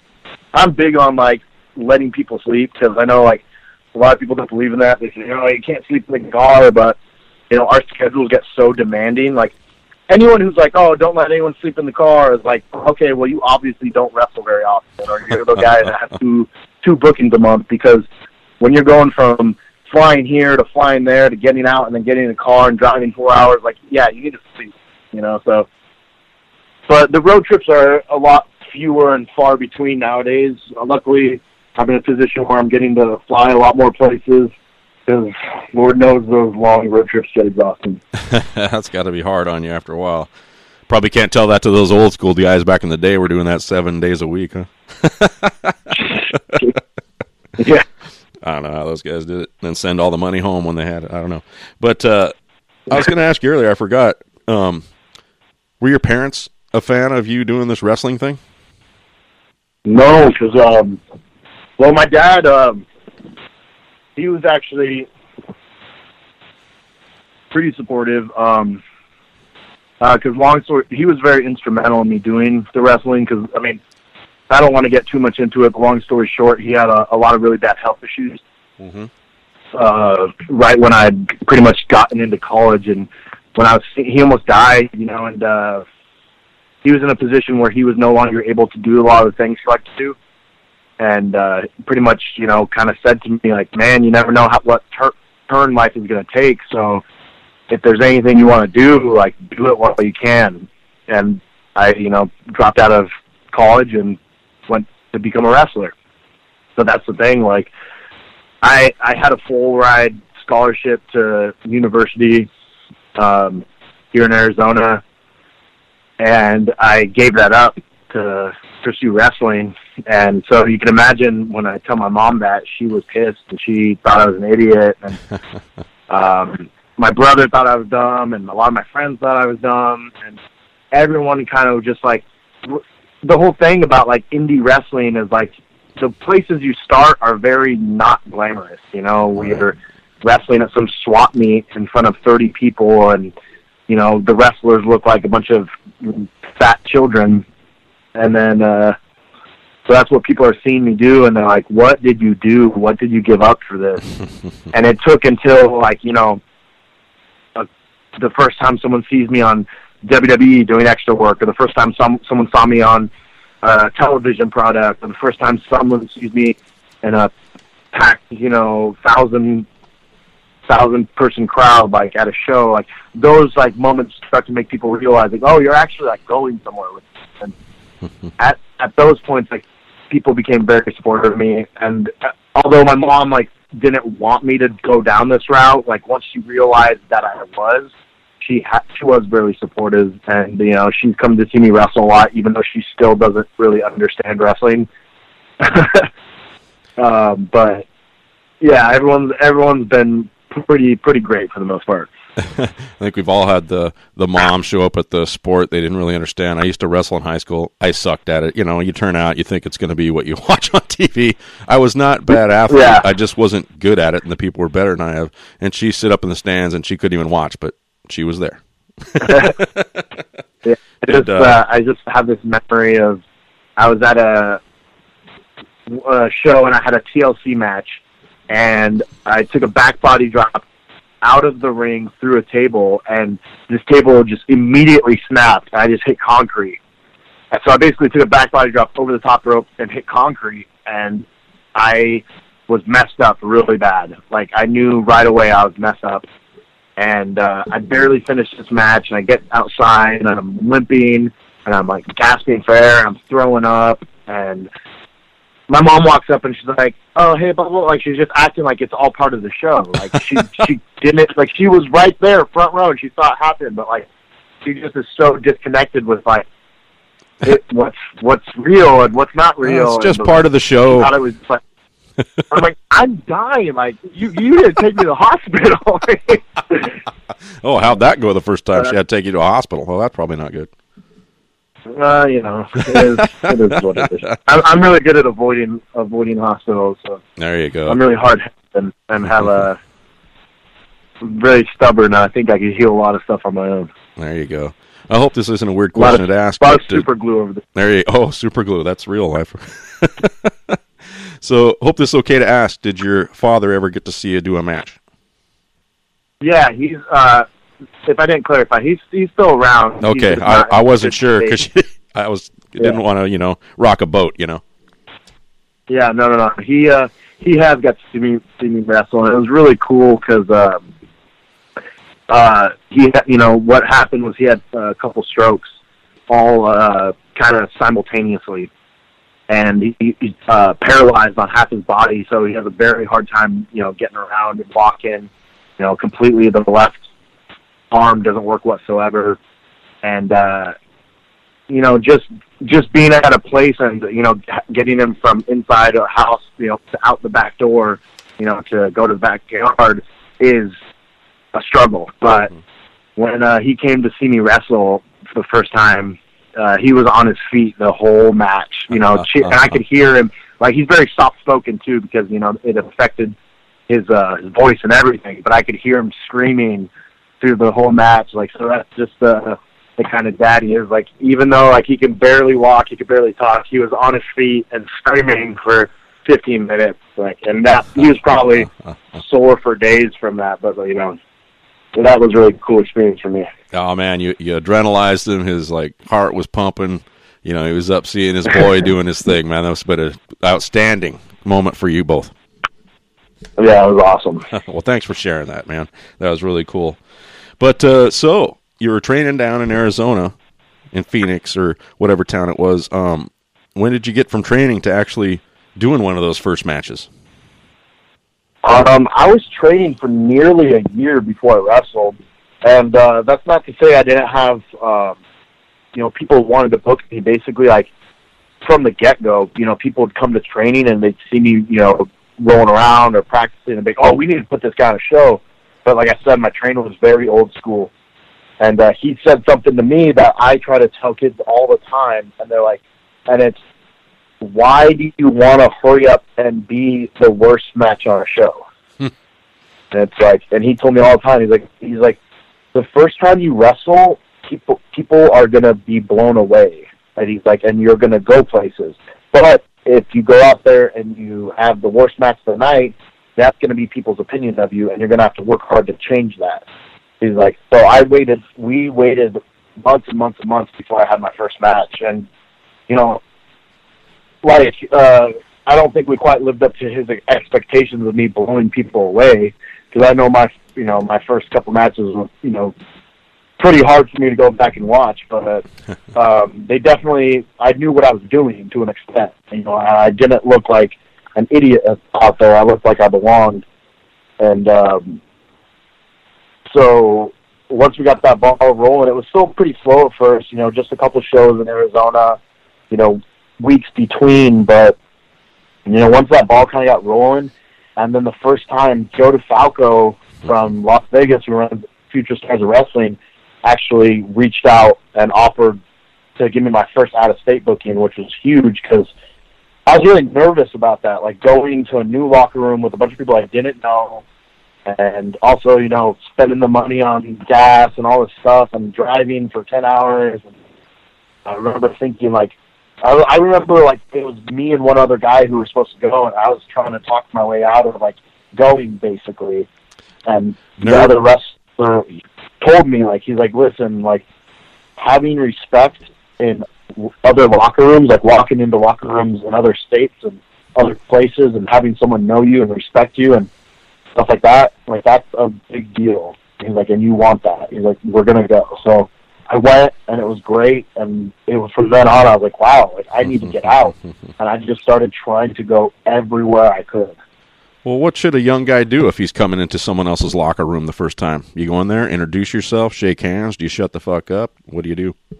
Yeah, I mean, yeah, you want to be respectful, shake hands, make friends, but another thing that, like, I don't understand with wrestling is, like, it's like we train people to be, like, scared little boys, and wrestling's supposed to be men. Like, you need to, like, don't come in and try to be a tough guy or an asshole or act like you own the place, but also, you know, act like you belong, act like you know your value, know you're there for a reason, you know, so do what you're told and do the best job you can, but also, like, you know, people are, like, it's a weird time, because, like, there's a lot of, like, wrestlers who, like, think, like, you need to walk on eggshells and be like the guy who's afraid to make eye contact, but, like, and they think that equals being respectful. But, like, to me, that shows that you have no confidence in yourself. So it's like you got to stand somewhere in between. But I think I've always been a good people person, like, so I got along and made friends really well right away. So it's like, and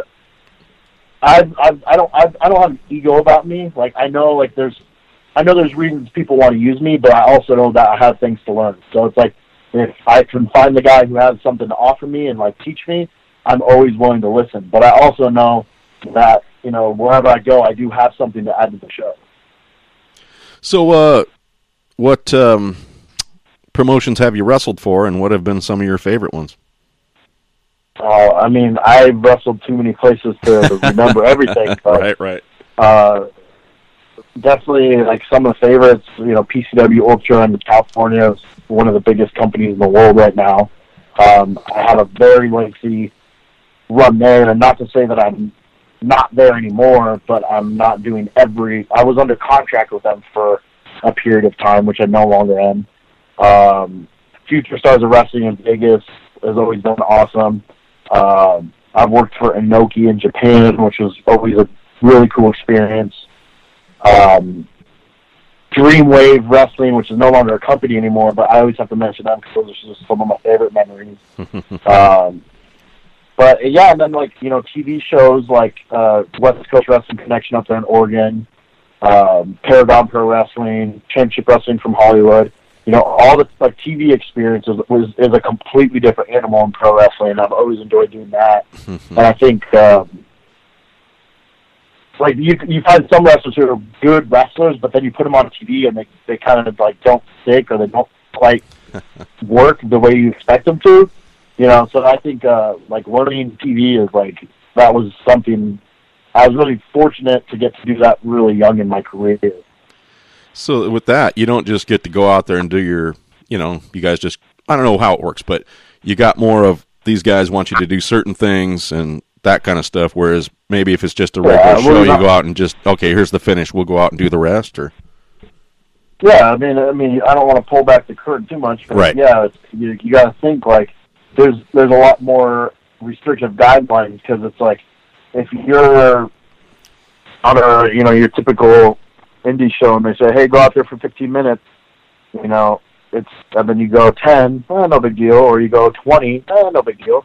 But you got to think if you're on TV and they say, okay, you have 10 minutes, and then you go 12, that's 2 minutes of TV time. Like that, there's only so much time in the episode that's going to air. So it's like they need to either cut somebody's match or cut some of your match or buy more TV time, and it becomes a whole new set of problems. And then in addition to that, there's cameras to worry about, and if you're doing an indie show once every month, that's one thing. But if you're on TV every week, you have to have these storylines that have to suck people into the television. People are going to go to indie shows because they're going to go to indie shows, but when they're watching TV, like, they could easily turn the channel. Like, you're trying to catch a different type of audience there, and it's a lot more complex of a way to go about wrestling. And on some of these TV tapings, do you also have to do some backstage, vignettes and promos? Yeah, and that's another thing that a lot of people, a lot of indie wrestlers are phenomenal in the ring, but then you hand them a microphone and they crap themselves, and so that's another thing, like being able to talk. Like, you don't always get that opportunity on indie shows. Like, and I've always been like, my whole thing, like, I approached like wrestling the way I fell in love with wrestling. So I never wanted to be like plain tights with a plain name and doing complicated wrestling holds. Like, I wanted to be a cool, larger-than-life guy with cool music and cool entrance gear, and I wanted to cut cool promos. Like, I've always been a talker. Like, talking has been, like, probably my strongest area in wrestling. But a lot of shows, like, don't even... Like, there's shows that I've had to fight to get promo time. Because, like, some promoters just don't like having promos on their show. And how do you practice your promos? Do you stand in a room by yourself, looking in the mirror, tape yourself, your girlfriend or wife or whoever it might be, listen? Or? When I was new, there was a lot of driving and filming myself, a lot of the mirror promo. But I mean, nowadays I've gotten to do it so much in front of live crowds or for television, but I'm pretty good at just like I know who I am, I know how I talk. It's similar to wrestling. When you first start, you feel like you have to call, practice a match, 2 weeks ahead of time to be able to do it. But now it's like, what you do, you get in there and you do it. Now it's just kind of a similar way of, promos. It's like, it's just a part of my personality that is real to me. It's 100% real, and I believe it, and I get into that, and it's me. So it's like, I don't have to sit there and write out a script of what I think Hammerstone would say. Right. So, speaking of TV, you had mentioned earlier, and I didn't know this, WWE enhancement work. When did you do that? I think the first time I ever worked at WWE was probably like way back in 2013, maybe. Which, it's funny, I think I actually saw like my Facebook memories today, like 6 years ago, like me alluding that I was going to be doing extra work or something. But yeah, I've done that a few times for them, which is always, it is what it is. It's a fun experience, It's a lot more fun in recent years because, like, the first time I ever did it, I was so nervous and so scared and I didn't know how to act. But, like, I think the last time I was back there, it feels like I know more people than I don't know, So it's just a lot cooler now. Well, that's going to be really cool as the experience goes. You're meeting more people, you know more people, you walk in, feel a little more comfortable. So that probably makes what you're doing, whatever they ask you to do, makes you a little more comfortable doing it probably. Yeah. But it's definitely one of those things where it's like, towards the end, like, now I'm under contract with Major League Wrestling, which is something I'm really excited about. Rumble was just here in Phoenix yesterday, obviously, and they're doing Raw and SmackDown tonight and tomorrow, and they got in contact with me to work those days, and it was the first time I got to say, actually, sorry guys, but my contract says I'm not allowed. Yeah. Congratulations on that. Congratulations on that, by the way. I did have that on the list here that we were going to get to. We all run a little longer than I thought we would. Is that okay? Yeah, as long as you're okay, I'm okay with it. Yeah, I still got a little bit of time here, so that works out good. Because we haven't even talked about what's going on right now, exactly, with this Major League Wrestling. So you have a contract with MLW, but it sounds like you still get to appear on indie dates? Yeah, so indie dates, nothing that competes television-wise is still A-okay.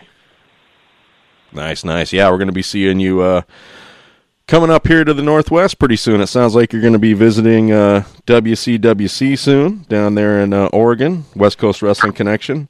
I know we're going to be seeing you at Defy, taking on Shaft down there in Portland.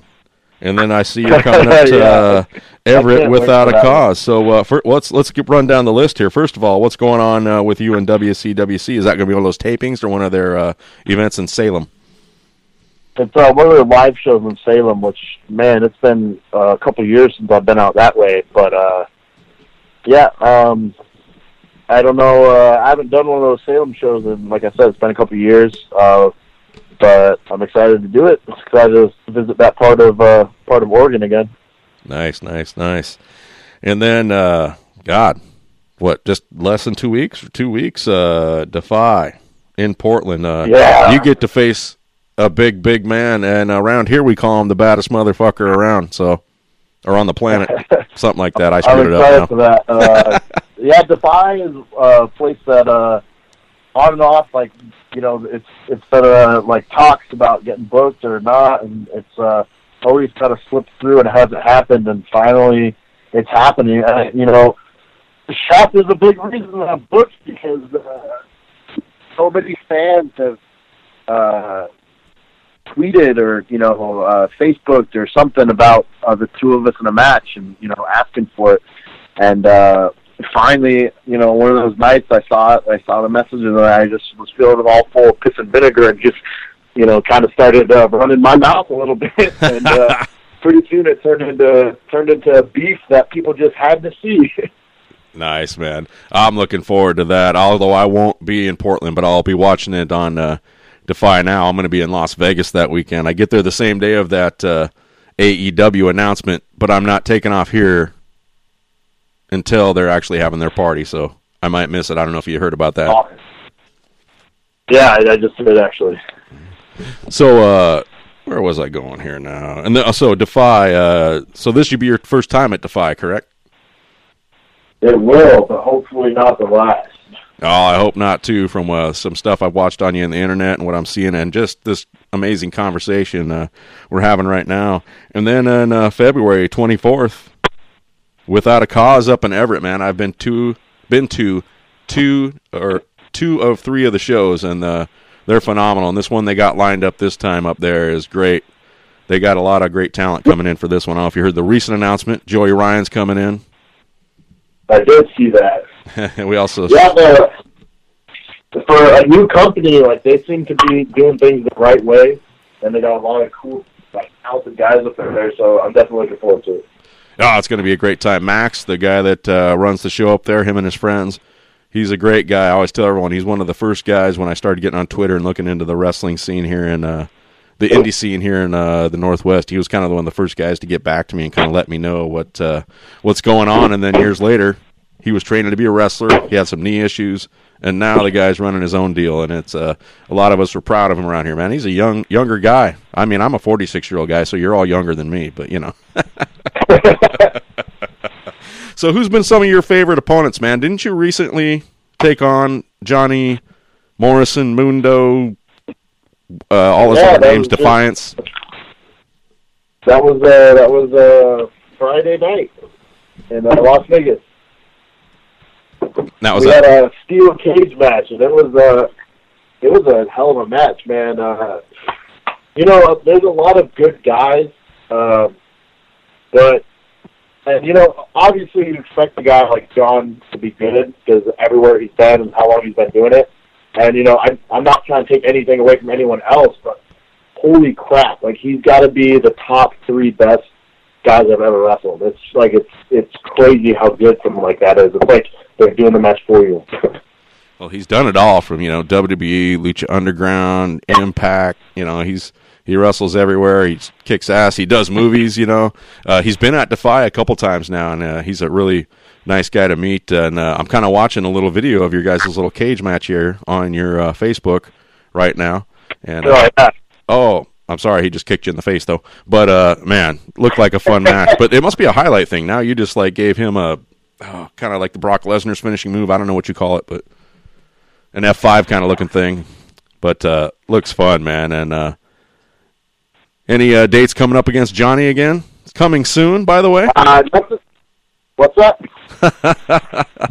I said Johnny Defiance. Any other dates coming up against him soon? You'll be seeing him on a card, but you won't be wrestling him. I don't have anything coming up against him soon, you know. But who's to say? Yeah, right. We'll see. Once you get in that cool kid clique and you end up in the same companies a lot, it's about to happen. Well, you guys might cross path in Portland here pretty soon, by the way. I think he's going to be on that same show that you're taking on. Yeah. But who are some of your other favorite opponents besides Johnny Morrison? I mean, Brian Cage comes up real quick. I love wrestling Brian. Oh, God. Because, I mean, don't get me wrong. It's fun and it's not fun because I don't think, like, everyone knows, obviously, Cage is strong, but it's like, you don't, like, when he has you in the corner and he's throwing, like, those machine gun lariats, it's just, like, the size of that arm clobbering your chest. It's just very unforgiving. But I've had a couple of really great matches with him. And actually, I would have to say that one of the matches I had with him at PCW, like, really kind of put me on the map because, you know, I've been getting a lot of notoriety and going a lot of places, but once that match with Cage, like, they put that online, like, that match alone got me booked so many places, like, and there were people who specifically booked me versus Cage just because they wanted to see a version of that. So that was a good one. Pentagon Jr. was a super fun match. Willie Mack, you know, I've got to wrestle a lot of really good people. I've got to Sammy Callahan, like, those have all been, like, some great guys that I've got to get in the ring with. But then there's also up-and-comer guys, like, you know, Chris Bay out in FSW. He's their current champion. He actually took the belt for me, that little shit. But, you know, I've always had super fun matches with him. You know, I like wrestling a wide variety of styles, you know, because not only do I get to, you know, kind of test myself, but it's just fun for, like, someone like me who, like, you know, it's not like I'm some kind of monstrous guy, but, you know, in independent wrestling, I'm usually the bigger guy. So every once in a while, you let me wrestle a guy like Cage or even a guy like Shaq that we're going to see at Defy, and that's going to be a totally different match than what I'm used to. So I really enjoy it. So what's on the horizon for you in MLW? We'll have to see. I actually start next Saturday in Philadelphia, their big super fight show. Nice. And I don't even know who I'm wrestling, so I guess we're just gonna kind of have to see where that road takes me. Like I said, I've never wrestled for them. There's a lot of people there who went to bat for me, you know, and who had put in a word for me, who had seen me elsewhere, and I guess that was enough for them to decide that they wanted to offer me the contract. So it's kind of an interesting dynamic that I'm starting there, and I'm already, you know, signed after not even wrestling for them. I know that doesn't typically happen with some of these, like, companies outside of WWE, but it's I'm definitely looking forward to it. I'm really excited about it. I had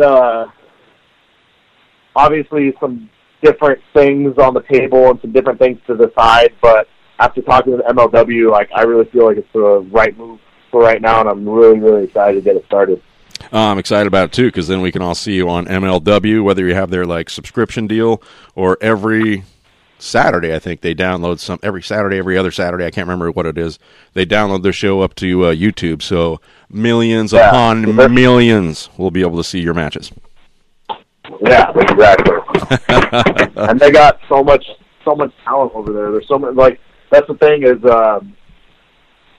they run in a lot of places where I haven't got a lot of opportunity to work. Like, so for as much as I've been up and down the West Coast and kind of make that my stomping grounds, you know, they're running shows on the East and, you know, Florida, New York, Chicago, Philadelphia. These are places that, although I've been to a lot of these places, I haven't regularly been there, and I haven't been a mainstay. So it's going to be cool working these new areas, new fans, and also a lot of new talent that I haven't got the chance to wrestle. And a lot of great exposure for you, man.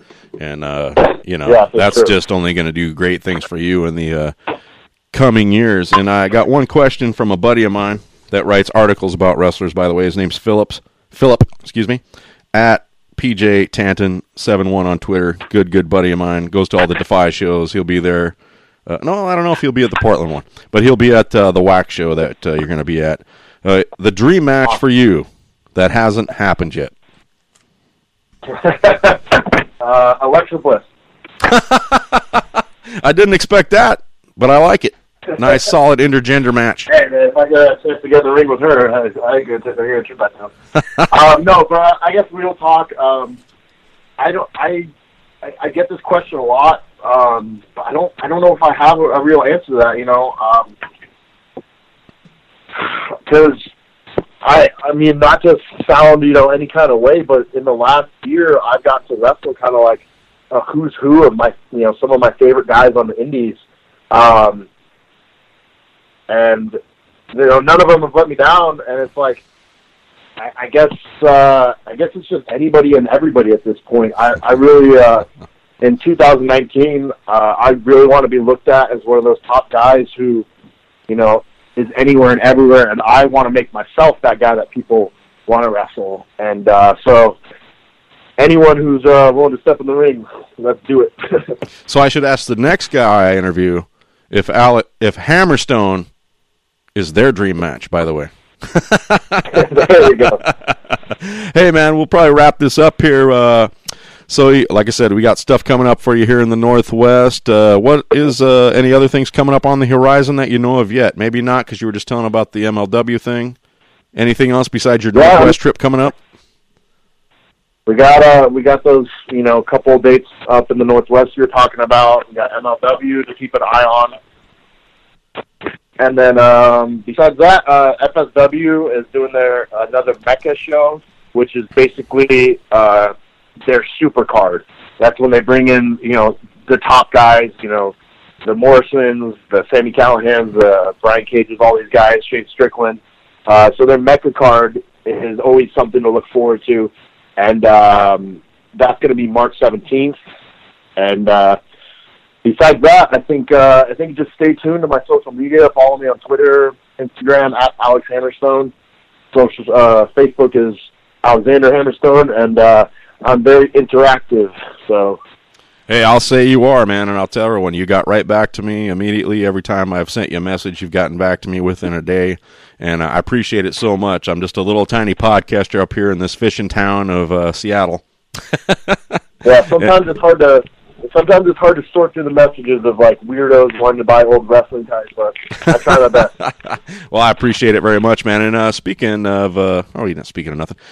Merchandise. Is there Hammerstone merchandise to be had? Ooh, that's a good question. See, the thing is, as you might know or might not know, I recently really overhauled, you know, kind of my whole image, and so I'm really trying to get rid of the old and in with the new. So the whole, there's the old 8x10s with the long hair. I'm pretty much thrown in the trash, and all the old logos and T-shirts.